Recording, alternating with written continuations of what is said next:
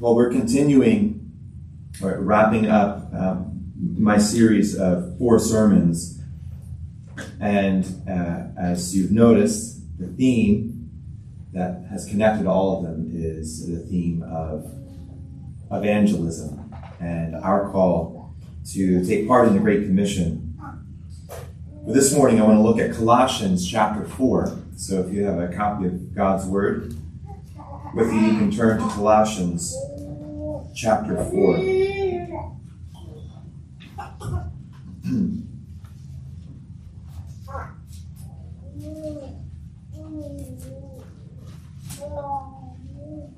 And the text for this morning, for the sermon, is chapter 4, verses 5 and 6. But I'm going to read for us beginning at verse 2 to give us some context, which I'll refer to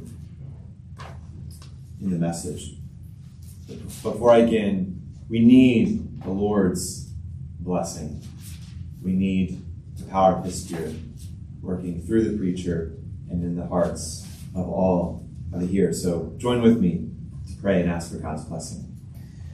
Lord, we thank you for gathering us here as your people, those purchased by the blood of Jesus, and those being built up as a glorious habitation for you, your Holy Spirit.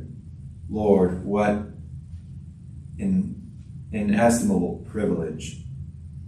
And we can only begin to glimpse the glories of such a great salvation.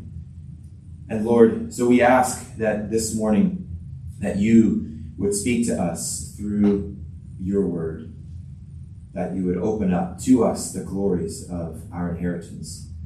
Lord, we pray, and I ask that through this message, you would also stir us as your people and equip us to be your instruments of bringing your kingdom into this world, of taking people out of the domain of darkness and bringing them into the kingdom of your beloved Son, our Lord Jesus. And so we ask in his name that you would be at work in us by your word this morning. And we ask in his name, amen. Colossians chapter 4, beginning at verse 2. Hear now God's holy, inspired, and inerrant word. Continue steadfastly in prayer, being watchful in it with thanksgiving. At the same time, pray also for us, that God may open to us a door for the word to declare the mystery of Christ, on account of which I am in prison, that I may make it clear which is how I ought to speak. Conduct yourselves wisely toward outsiders, making the best use of the time. Let your speech always be gracious, seasoned with salt, so that you may know how you ought to answer each person. This is the word of the Lord. So let me ask you as we begin, how do you spend time with unbelievers? Each person in this room has unbelievers in your life. Outsiders, those who are outside the church, outside of Christ, outside of the kingdom. You've got unbelievers at work. Perhaps you have unbelievers at home. You've got unbelievers among your relatives, your neighbors. You live maybe in a development or in a complex with neighbors who are outside the church, outside, and who don't know the grace of Christ. And so how do you spend your time with them? Well, here, the Lord exhorts us through the mouth of the Apostle Paul to redeem the time with outsiders. And that's really the simple point this morning from the Word of God. Redeem the time with unbelievers. by speaking wise words. Redeem your time with unbelievers by speaking wise words. And as we walk through this passage, we're going to see first a call to redeem the time. Secondly, we're going to see we are to use words. And thirdly, we're going to see an exhortation, an encouragement to be wisdom-filled. So redeem the time by using words, being wisdom-filled. So redeem the time.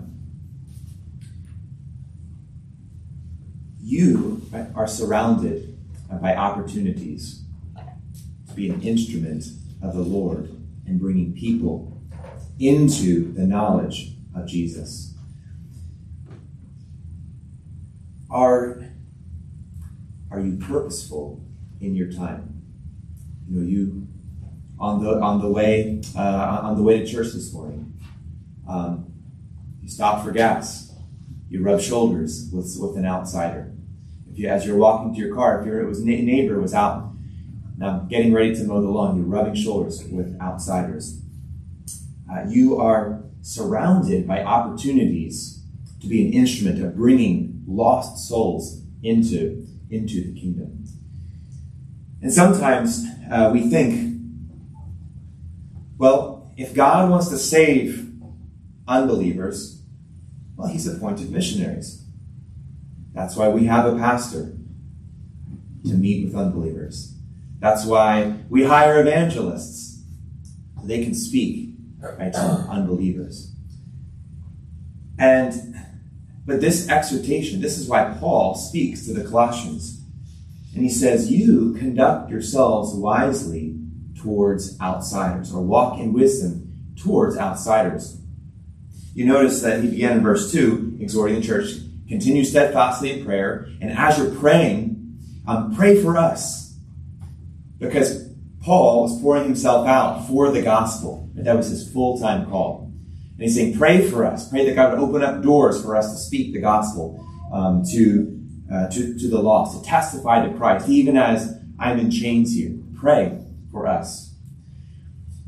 But he goes on to remind them, you might be tempted to think, well, we're supporting Paul in prayer. He's doing the missionary work, so we don't need to share. Right? We're off the hook. That's what we hired Paul to do. He's the professional. But Paul here says, as you're praying for us, remember that you also have a role. You also conduct yourselves in wisdom towards outsiders. Notice that word, towards. Walk in wisdom towards outsiders. In other words, the people in your life that don't know Christ are not people to be avoided. Now that's a bad sinner. If you only knew his political views, right? They're not people to be avoided, and they're not even people to be tolerated and to bear. But Paul says, in your mind, right? Your mindset should be purposeful and moving towards unbelievers. How you act, how you walk, how you speak to them should be aimed at a purpose. And that is claiming them, right, for Christ.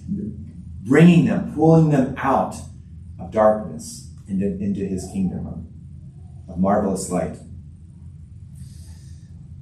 Now, that begins, where does that direction begin? It begins with an awareness that gas attendant pumping your gas, or that person who sits in the cubicle next to you at work, or the neighbor right, to your right, the person that lives in the house to your right, is a human being made in the image of God,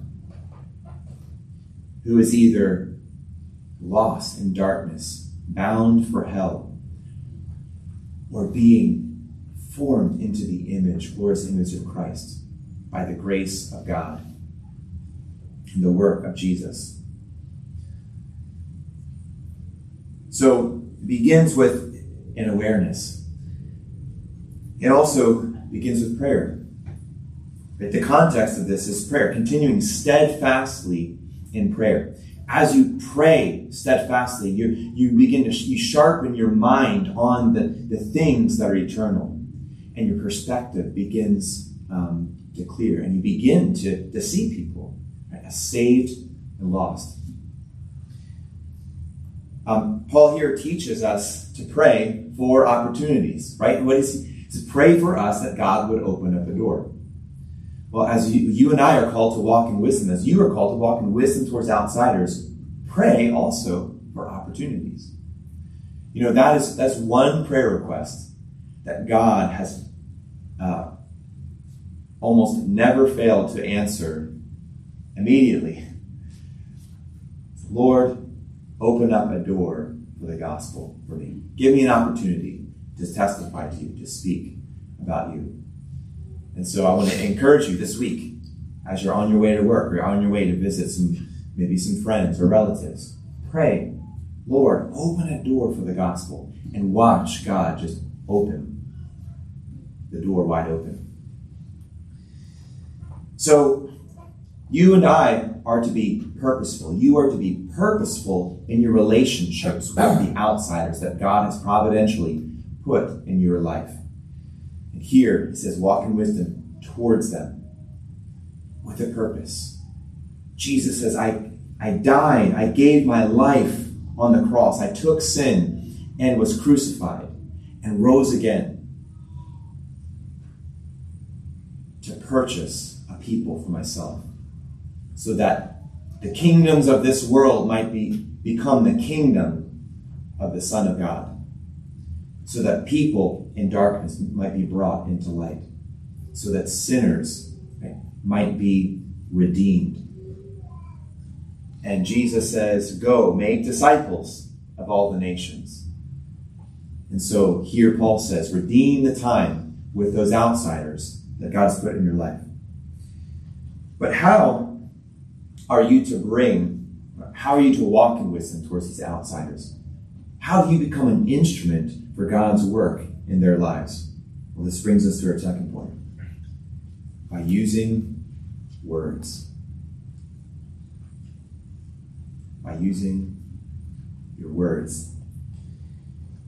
Do you realize that you have an incredibly potent weapon in your words? Through your words, you have the potential to be an instrument of bringing someone who's enslaved to sin, alienated from the life of God, headed for hell, into relationship with Christ and into his kingdom. Through your words. So, think about your words with outsiders. What are they aimed at? How do you use your words? Are your words empty? Or are they aimed at promoting yourself or being seen as funny? Are they aimed at tearing down? Are they words that complain? Or are they words that carry grace with them? Here, Paul says, use words and let those words be gracious. Now look at verse 6. Let your speech always be gracious. Now, what are gracious words? Well, gracious words are words that carry grace. And what does grace do? Grace changes people for the better. The words can either tear down, or words can build up. The words can change people. Gracious words are words that are aimed at the good of another. And ultimately, what is that good? That good is for people to become more like Christ. But here Paul's speaking specifically about the outsiders. So gracious words are words that are aimed at bringing them out of sin and into the light and the knowledge of Jesus. words. Gracious words are words that impart grace. Now, who is it that changes people? Who is it that opens the eyes of the blind to see the glory of God in the face of Jesus? It's the Holy Spirit. But the Holy Spirit uses words. We heard this morning in our Old Testament reading that Proverbs 16, gracious words, right, are like the honeycomb and bring health, right, to the soul. Words that impart grace, restore people. They're vehicles for the work of God's Spirit. Do you see your words as vehicles for the work of the Holy Spirit? So words, use words, but let those words be gracious. But then that begs the question, what kind of words does the Holy Spirit use? What kind of words will bring that grace and that transformation, bring people out of darkness to light? Words of wisdom. And that brings us to our third point. Be wisdom filled. Look again at verse 6. Let your speech always be gracious, seasoned with salt. Now he began this saying, walk in wisdom towards outsiders. Let your speech be gracious, always be gracious, seasoned with salt. So what are salty words? And what is salt? Well, the rabbis used to use salt as an image for wisdom. And that's because salt did two things. First of all, it flavored food.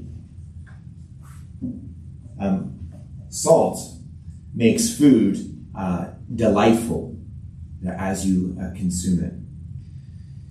And so words that are wise, they carry a certain delight. They're received. They can be received with gladness. They stick. There's flavor to it. There's a sharpness. Salty words stick, and they're memorable. Right? Perhaps you've had a great meal at a favorite restaurant of yours, and maybe it's been a couple of years since you had that dish, but you can still taste that salmon, or you can still taste grandma's apple pie. There's something about seasoning that causes something to stick. And so wise words stick. But salt was also used as an image for wisdom because salt acts as a preservative. And in an ancient culture without refrigerators, meat went bad very quickly as you had poisonous bacteria, right, that could infect meat and make it rancid. So salt, by killing bacteria, helped to be a preservative. And wise words act as a preservative, right? Killing the bacteria of sin. And as a Christian, you know this when you hear God's word, right? Pierce your heart and bring conviction. Or you receive God's word, you hear God's word, and it helps you to see what you were missing in your life, or it strengthens you against the world, the flesh, and the devil. And so, wise words act as an agent of killing the poison of sin. It's a preservative. So, at the Boardwalk Chapel, there's a pizza shop. If you've ever been to the Boardwalk Chapel, you might know Angelo's Pizza. They sold it last year, but it was there for decades and decades. And the last owner of Angelo's, a guy by the name of John, took over as owner from his uncle back in 2000. And one or two of you may know Len Chanu, who was an old an elder at the Belmar Church and an OPC minister in our presbytery. And I was speaking to John, the owner, back about 7 or 8 years ago.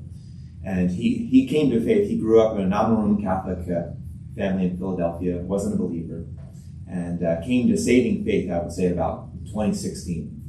But I remember talking with him in about 2015, 2016. He said, Lenny, I still remember the first day that I took over from my uncle. I opened the door at the beginning of the summer. They opened the door of the store, and there was this older gentleman.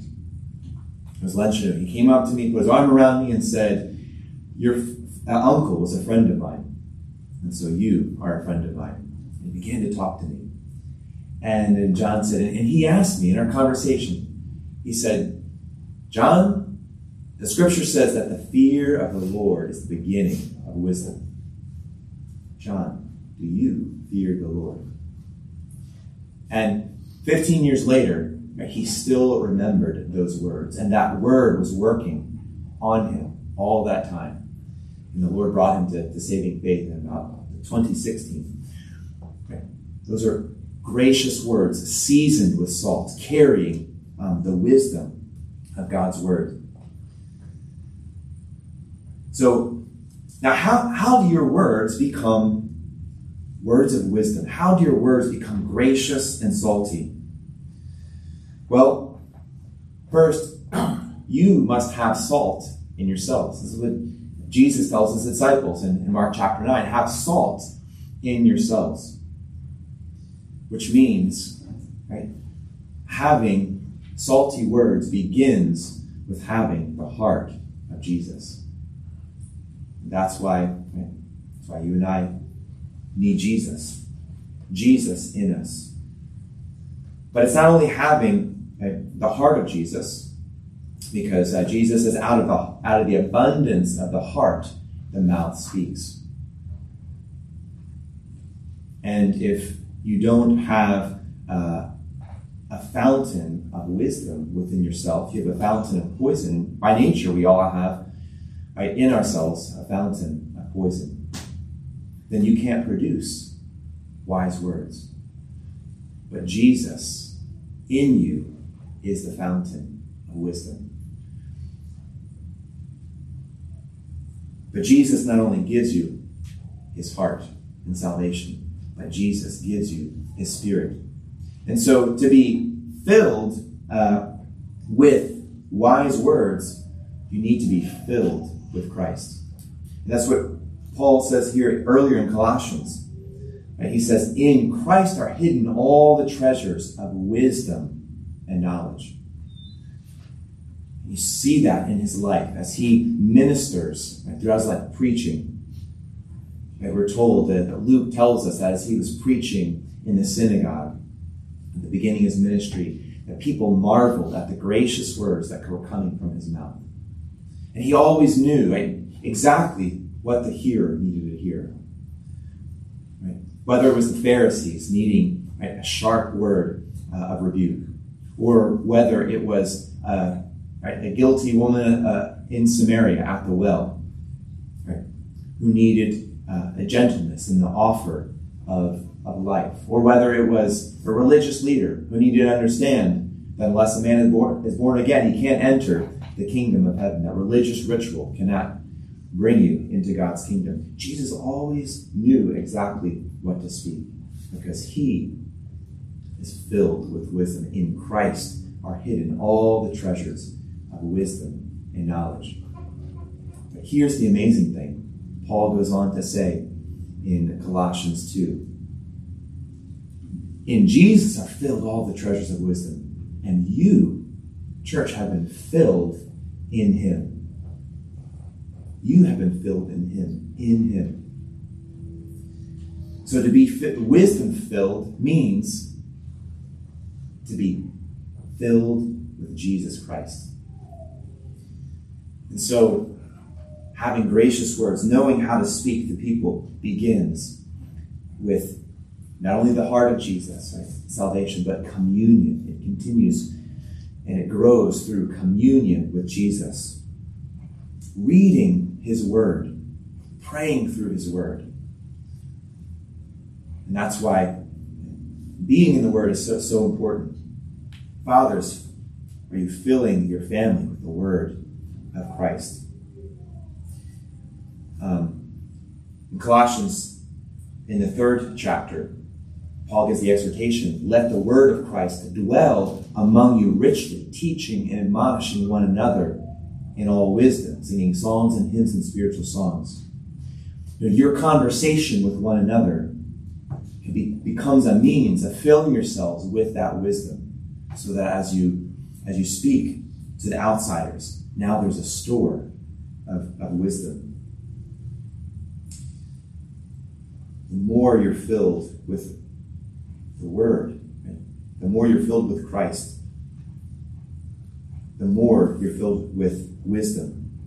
And as you meditate on God's Word, as you pray through it, as you speak about it with one another, as you share the gospel with one another in your counseling with one another, as you're reminding one another of what Christ has done, then you'll be prepared.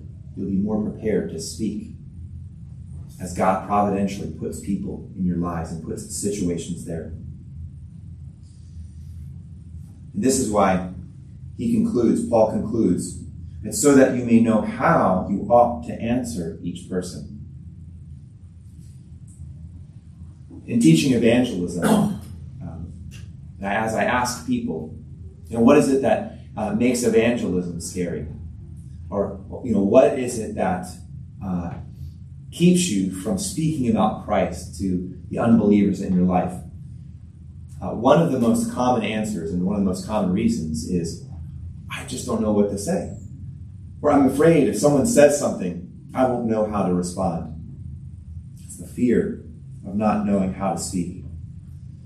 But what Paul says here is, as you pray, you commune with Christ in prayer, sharpen in your mind. Christ fills you through that communion. As you fill yourself with the Word, as you teach and encourage one another with the things that you're seeing in the Word, the ways that God is speaking into your life through His Word, you share that with one another. You begin to become more filled with wisdom because you become more filled with Christ. And you become ready to know, to answer the person as the conversations come up. As the door opens, you know how to seize the opportunity and point someone to Christ. So when you walk in wisdom, you know how to answer each person. So let me conclude by encouraging you again. People of God, you are the instrument. You are Christ's instrument for bringing people out of darkness and into His marvelous light. We've been given a mission. Make disciples of all the nations, teaching them to observe whatever Jesus has commanded. And the Lord has providentially placed people in your life. So I want you to picture the people that you're going to be encountering this week.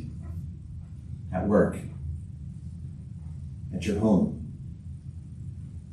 As you're out at the store. The stores that you visit regularly. Maybe there's a cashier that you see on a regular basis. Maybe it's a neighbor who's always walking their dog when you're coming in from work. Maybe it's an unbeliever who sits next to you at the company. Picture those people. And the Word of God says, redeem that time. Jesus says, you are my instrument.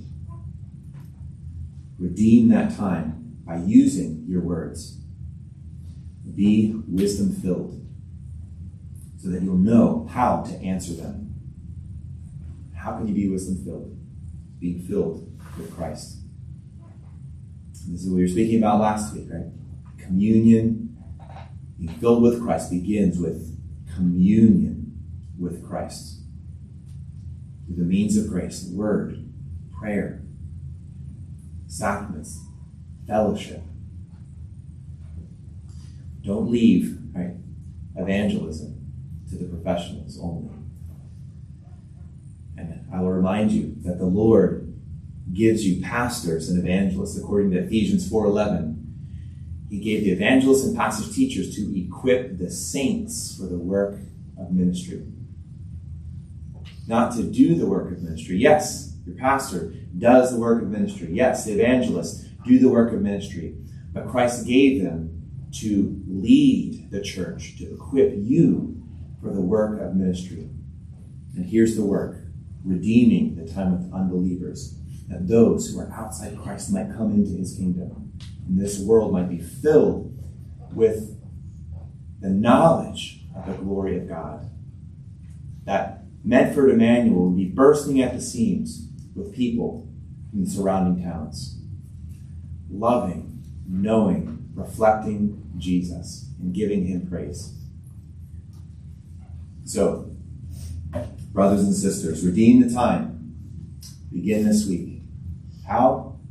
Using words that are gracious with a purpose, seasoned with wisdom. How can you be filled with wisdom? By being filled with Christ. Amen. Lord Jesus, we thank you for the great privilege that you've given to us to be your instruments to a lost and dying world. Lord, you came in the world to save sinners. And I ask, oh God, that you would fill us with wisdom, that we might know how to speak, how to answer the people that you have placed providentially in our lives to be a witness to. Lord, I pray that you would be with the leaders of your church and that you would help us in equipping the saints. And I pray that you would be with each person here, that this week, oh Lord, they would become instruments of the Holy Spirit through their words. So, Lord, teach us how to speak. Teach us how to testify. And we ask these things that your name might be magnified. And it's in Jesus that we ask. Amen. Amen.